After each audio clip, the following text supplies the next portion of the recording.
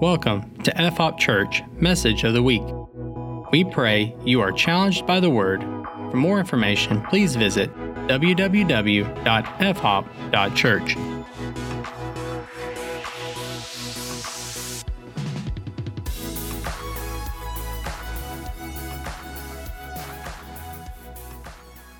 Moving to Matthew chapter 7, I want to talk to us of something real quick today.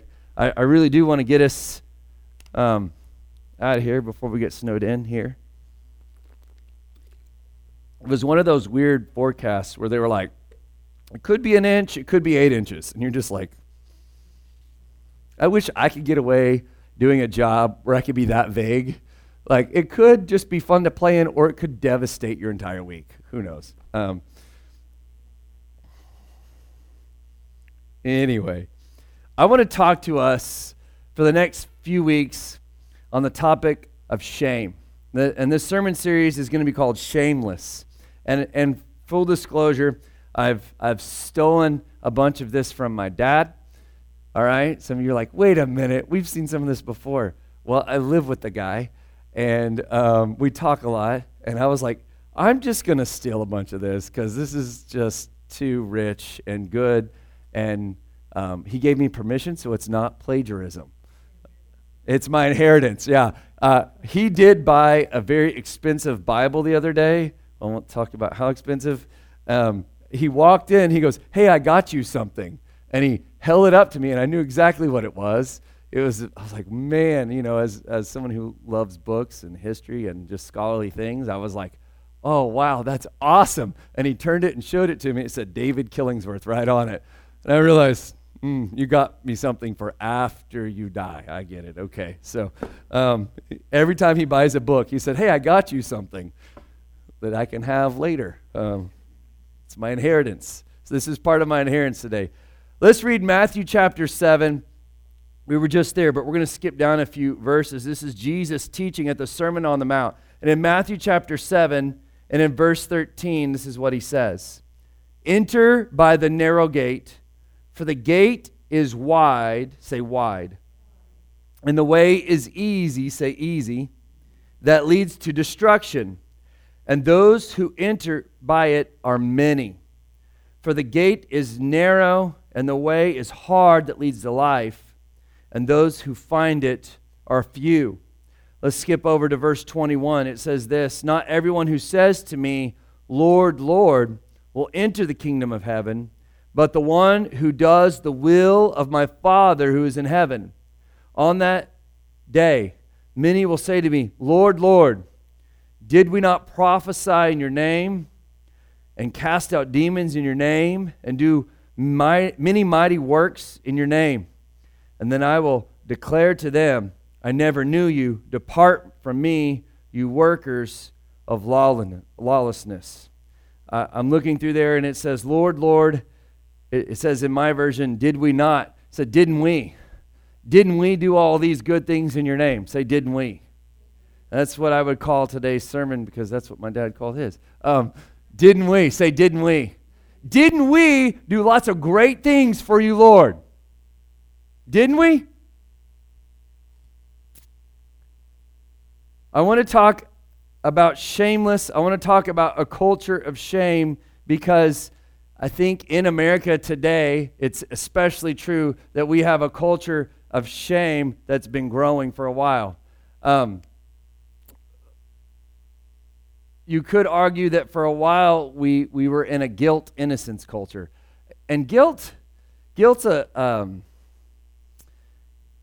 funny thing because, you know, if you're guilty, right? Because that's something you did. Yeah, I did that. I'm guilty.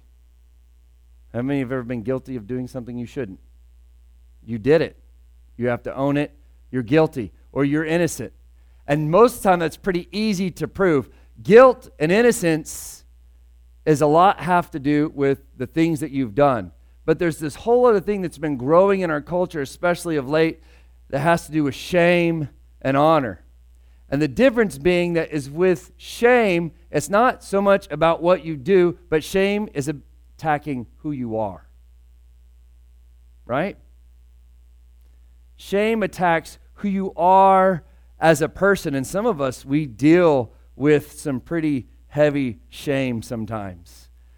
Sometimes the things that we've done in the past, we let it bleed into who we are. And we're going to deal with some of that over the next few weeks. We see this predominantly in our culture with what we call cancel culture, right? When someone goes against the status quo, they go against the crowd, they go against what we think they should do, and society tries to cancel them because they should be ashamed of who they are. Like, it's not just that you did something wrong, it's that you should be so ashamed of who you are that you should no longer exist. And so we cancel them.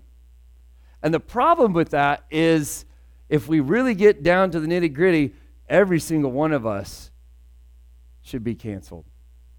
Every single one of us should be ashamed. I don't know a person in this room today that if we were to come up here on this projector and put all the things you've ever done up here on the screen, that you would stay in the room.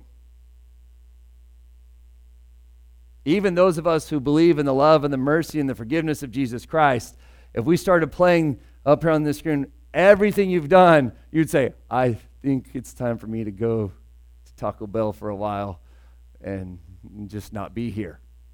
Why? Because of the shame. Because we're afraid of what people are going to say about who we are. Man, I really thought we knew them. And I would include myself in that. The scripture tells us that someday, everything that's been done in secret will be shouted from the rooftops. That's scary. That's scary.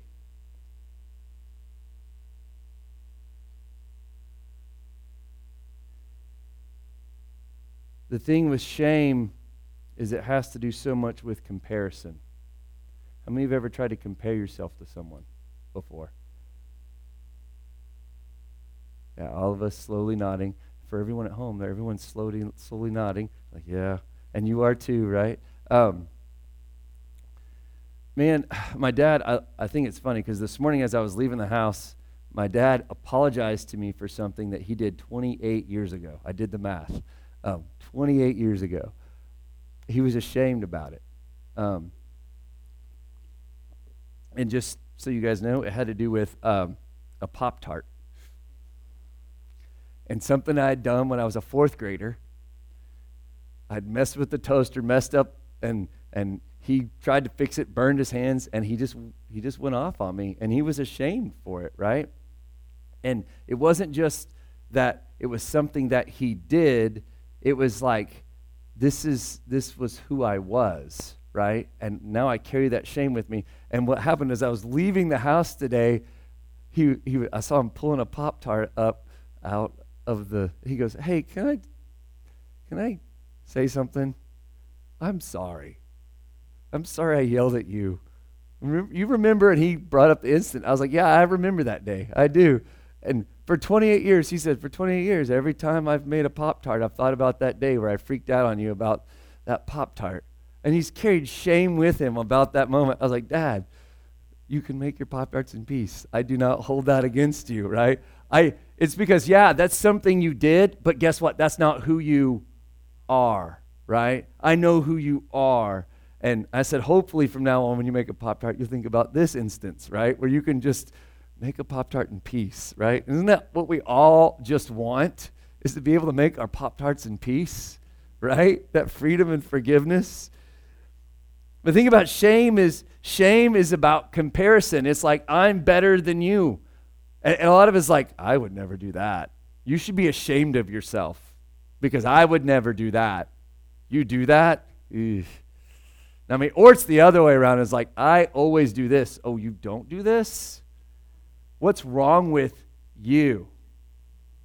What's wrong with you? And it's this whole me, you kind of thing going on, right? It's comparison. And can I tell you, in the coming weeks, we're going to deal a lot with that kind of shame. But this morning, I want to make us keenly aware of a problem that we all have.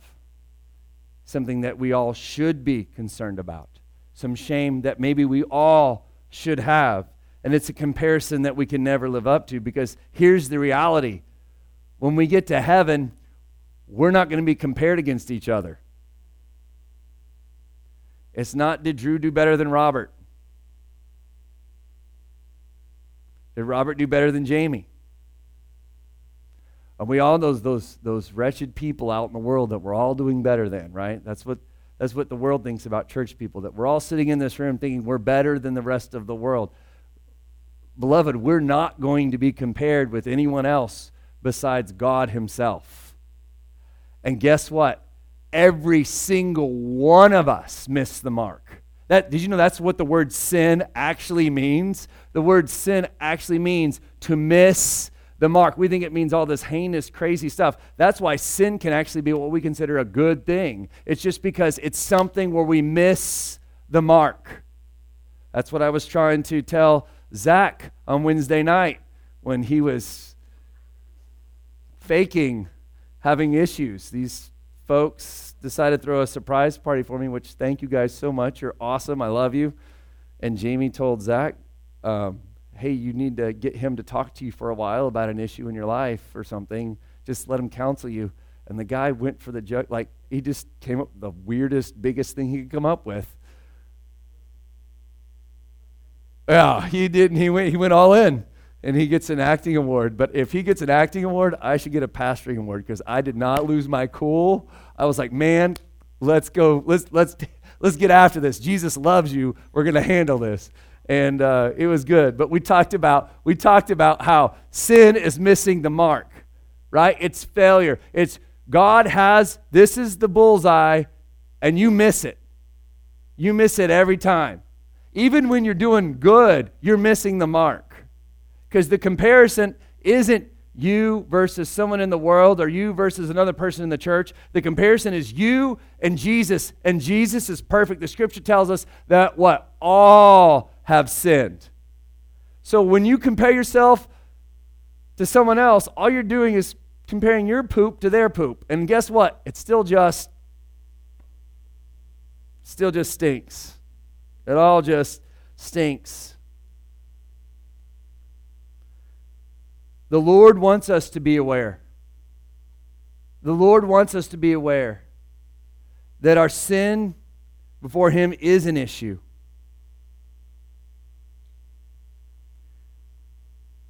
And we should say that we can probably never even come to God unless we are aware of our sin and our shame. You cannot come to God being proud of your shame, being proud of your sin. There has to be a moment where you humbly come before Him. And I know some of us who have kids, that's something we work with our kids, right? Is they may apologize, but they're not really apologizing. Anybody? Right? They may be saying the right words, but the posture of their heart is not one of humility. And unfortunately for us, sometimes we come before God and we're saying sorry, but the posture of our heart is not one of, God, I'm humbled for who you are compared to who I am. I realize that I need you. Some of us, it's almost this pride of, God, you're so lucky that you get me. God, you're so lucky to have me. And I know this because it's something that I've walked through before in a season of my life. Oh, God, I know the kingdom of God is going to grow because I'm awesome. And the Lord's like, And the Lord has a way of knocking us off our high horse, hopefully. Hopefully. The best thing that could ever happen to you in that situation is for you to get knocked down and humbled and broken. Because that means the God of the universe, He's running after you. He's chasing you. The psalmist said it like this in Psalm 44. He says, my dishonor is continually before me, and the shame of my face has covered me.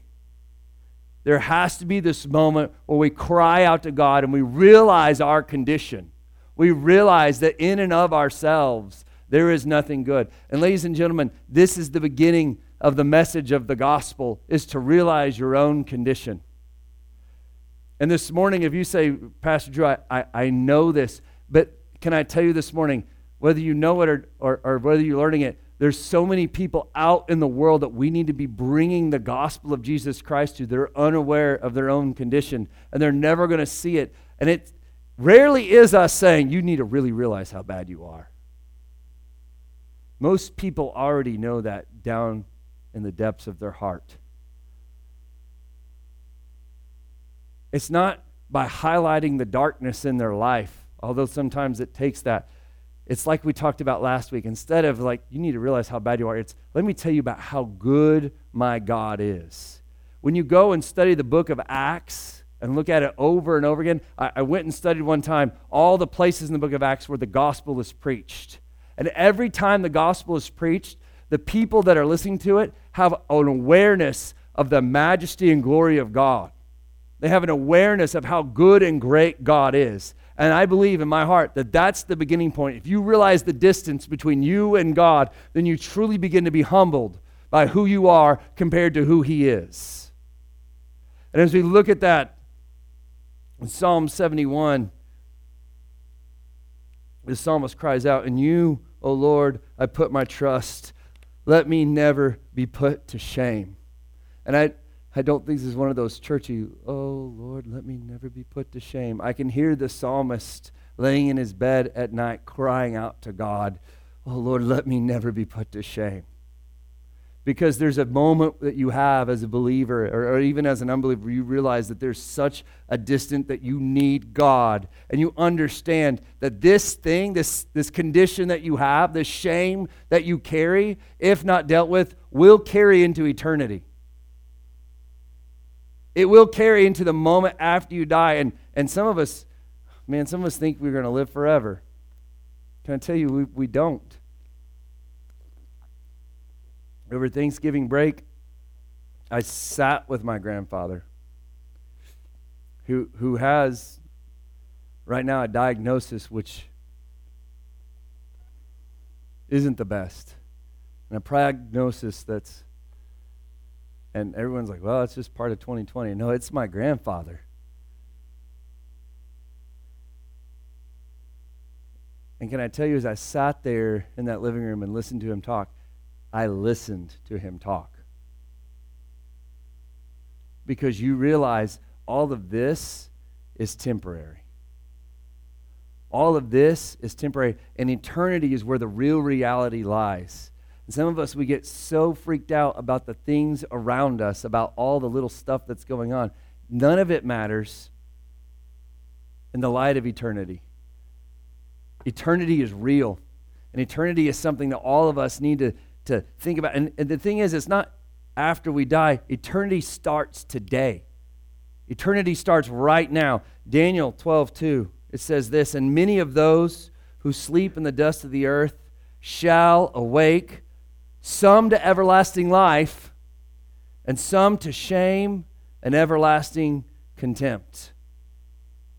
And this is where we come to the text that we have today, is didn't we? Say, didn't we? And I think it's this comparison thing again. This thing in Matthew 7 where Jesus, he's talking about people are standing before the throne of God. And they're saying, well, didn't we do all these things for you, Lord? That word in there, it's a plural word, we. Like, look at us, God. We're comparing ourselves to ourselves.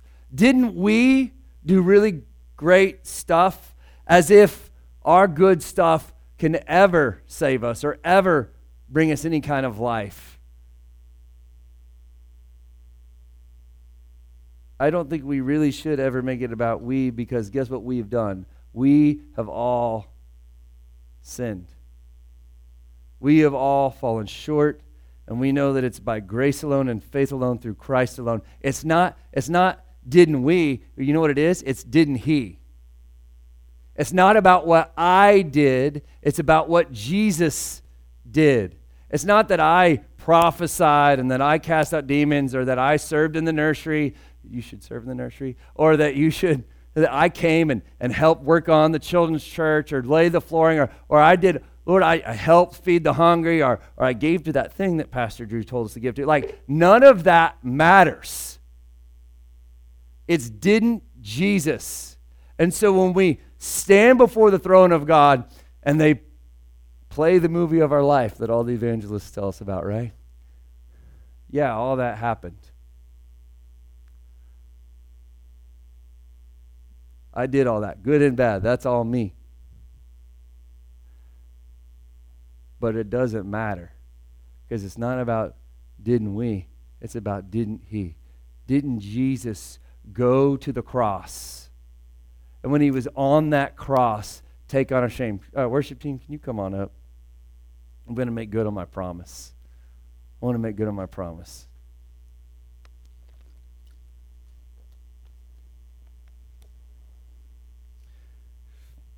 I just want everyone to know there's about 10 different rabbit trails I wanted to go down. And I reined them in. And I said, nope, I'm going to stick to it.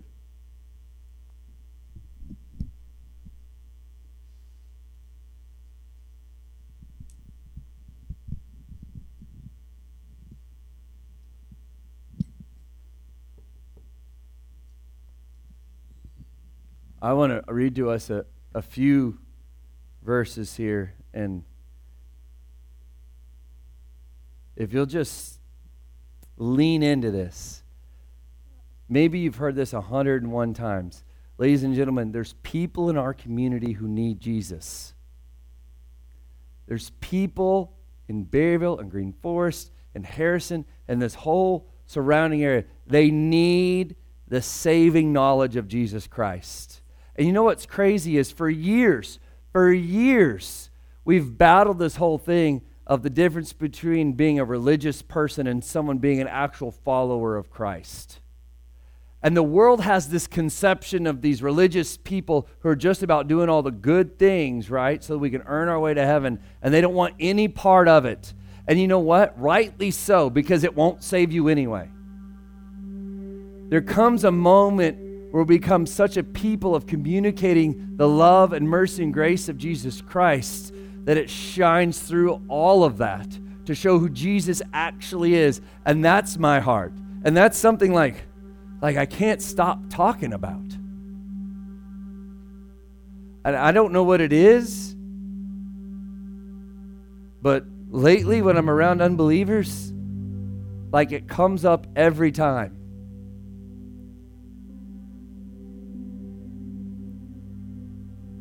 Like that's my heart and that's my prayer for this church, is that every time we find ourselves around someone who doesn't know Christ, who hasn't trusted him, that we would talk about the goodness and greatness of our God.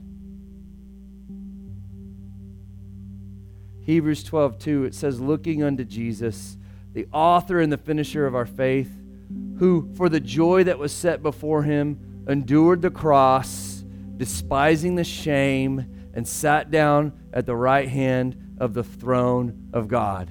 Like we are set free from shame only through Jesus Christ. So yeah, that's all the stuff you've done, but guess what? It's not who you are. And some of you, I know you've been saved for years, and that stuff keeps getting drugged. All the stuff you did keeps getting drugged back up into your present all the time. And on a bad night, it comes up, and you stress out about it. You fight about it. And can I tell you this morning, who the Son sets free is free indeed. It is not who you are. And one of the travesties of being a traditionally Pentecostal church is this whole notion of we get so caught up in, man, I think I've backslid. And this is one of those theological debates we have with other people of eternal, like once saved, always saved, or can you backslide or whatever. And one of the travesties is that the enemy uses it to beat up our hearts and say, you're not even saved. And the Lord in his mercy and his grace is trying to remind you that it was never about you. It was always about him. And your sin is nailed to the cross. He who knew no sin, he actually became your sin. Some days we get that and some days we don't. So that God could pour his wrath out on our shame. And so that's why the scripture tells us if anyone's in Christ, he's a new creation. The old has passed away, the new has come. There's nothing to be ashamed about because it's a new you. It's not even who you are anymore. You're a brand new person. This is the goodness of God. And so when cancel culture rears its ugly head, say, you should be ashamed of yourself. We should cancel you. Romans chapter 10, you guys know this. It says that if you confess with your mouth Jesus is Lord and believe in your heart that God has raised him from the dead, you will be saved. For with the heart one believes unto righteousness, and with the mouth confession is made unto salvation. For the scripture says, whoever believes on him, what? Will not be put to shame. For there is no distinction between Jew or Greek, for the same Lord over all is rich to all who call upon him. For whoever calls on the name of the Lord will be saved. Will you stand with me?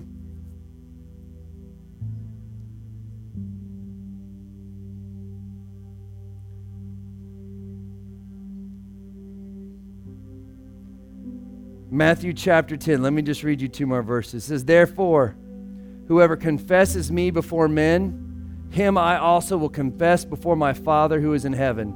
Whoever denies me before men, him I will also deny before my Father who is in heaven. It's this whole idea of, listen, if you're ashamed of me, I'm ashamed of you. If you talk about me, I'll talk about you. But if you're ashamed of me, I'm ashamed of you. So who you talking to about Jesus? And maybe that's a good check on our heart. Like, man, where am I? Where am I? Have I really surrendered to Christ? Am I really a follower of Christ, or do I really think it's about me? Because I would hate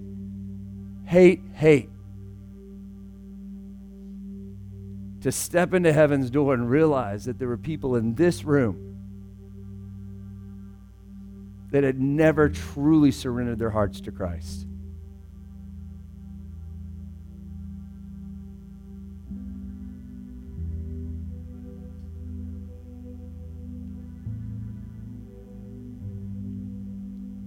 Romans chapter 12, and this is so good because it's so along the lines of where we've been living. It says this, then I heard a loud voice saying in heaven, now salvation and strength and the kingdom of our God and the power of his Christ have come. For the accuser of our brethren, who accused them before God day and night, has been cast down. Do you realize the enemy is real and he wants you to be ashamed of who you are? He's the accuser of the brethren. Like, he spends his days trying to shame you. He spends his days trying to shame you. And then it says this, and they overcame him, how? By the blood of the Lamb and by the word of their testimony, and they did not love their lives to the death. Like, it was what Jesus did on the cross, and it's my testimony of what? Of what? Of what Jesus did on the cross, right? It's me proclaiming what he did. It's never been about me. My testimony is that Jesus took away the shame. Can you close your eyes just for a moment? And whatever it is in your heart that the enemy keeps accusing you about, he keeps bringing to you and saying you should be ashamed. This morning, I would say this, put it under the blood of Jesus. Trust in the redemptive work of Christ. He paid for that so that you can walk in freedom this morning. So you can walk boldly before the throne of grace. Why? Because Jesus did a work.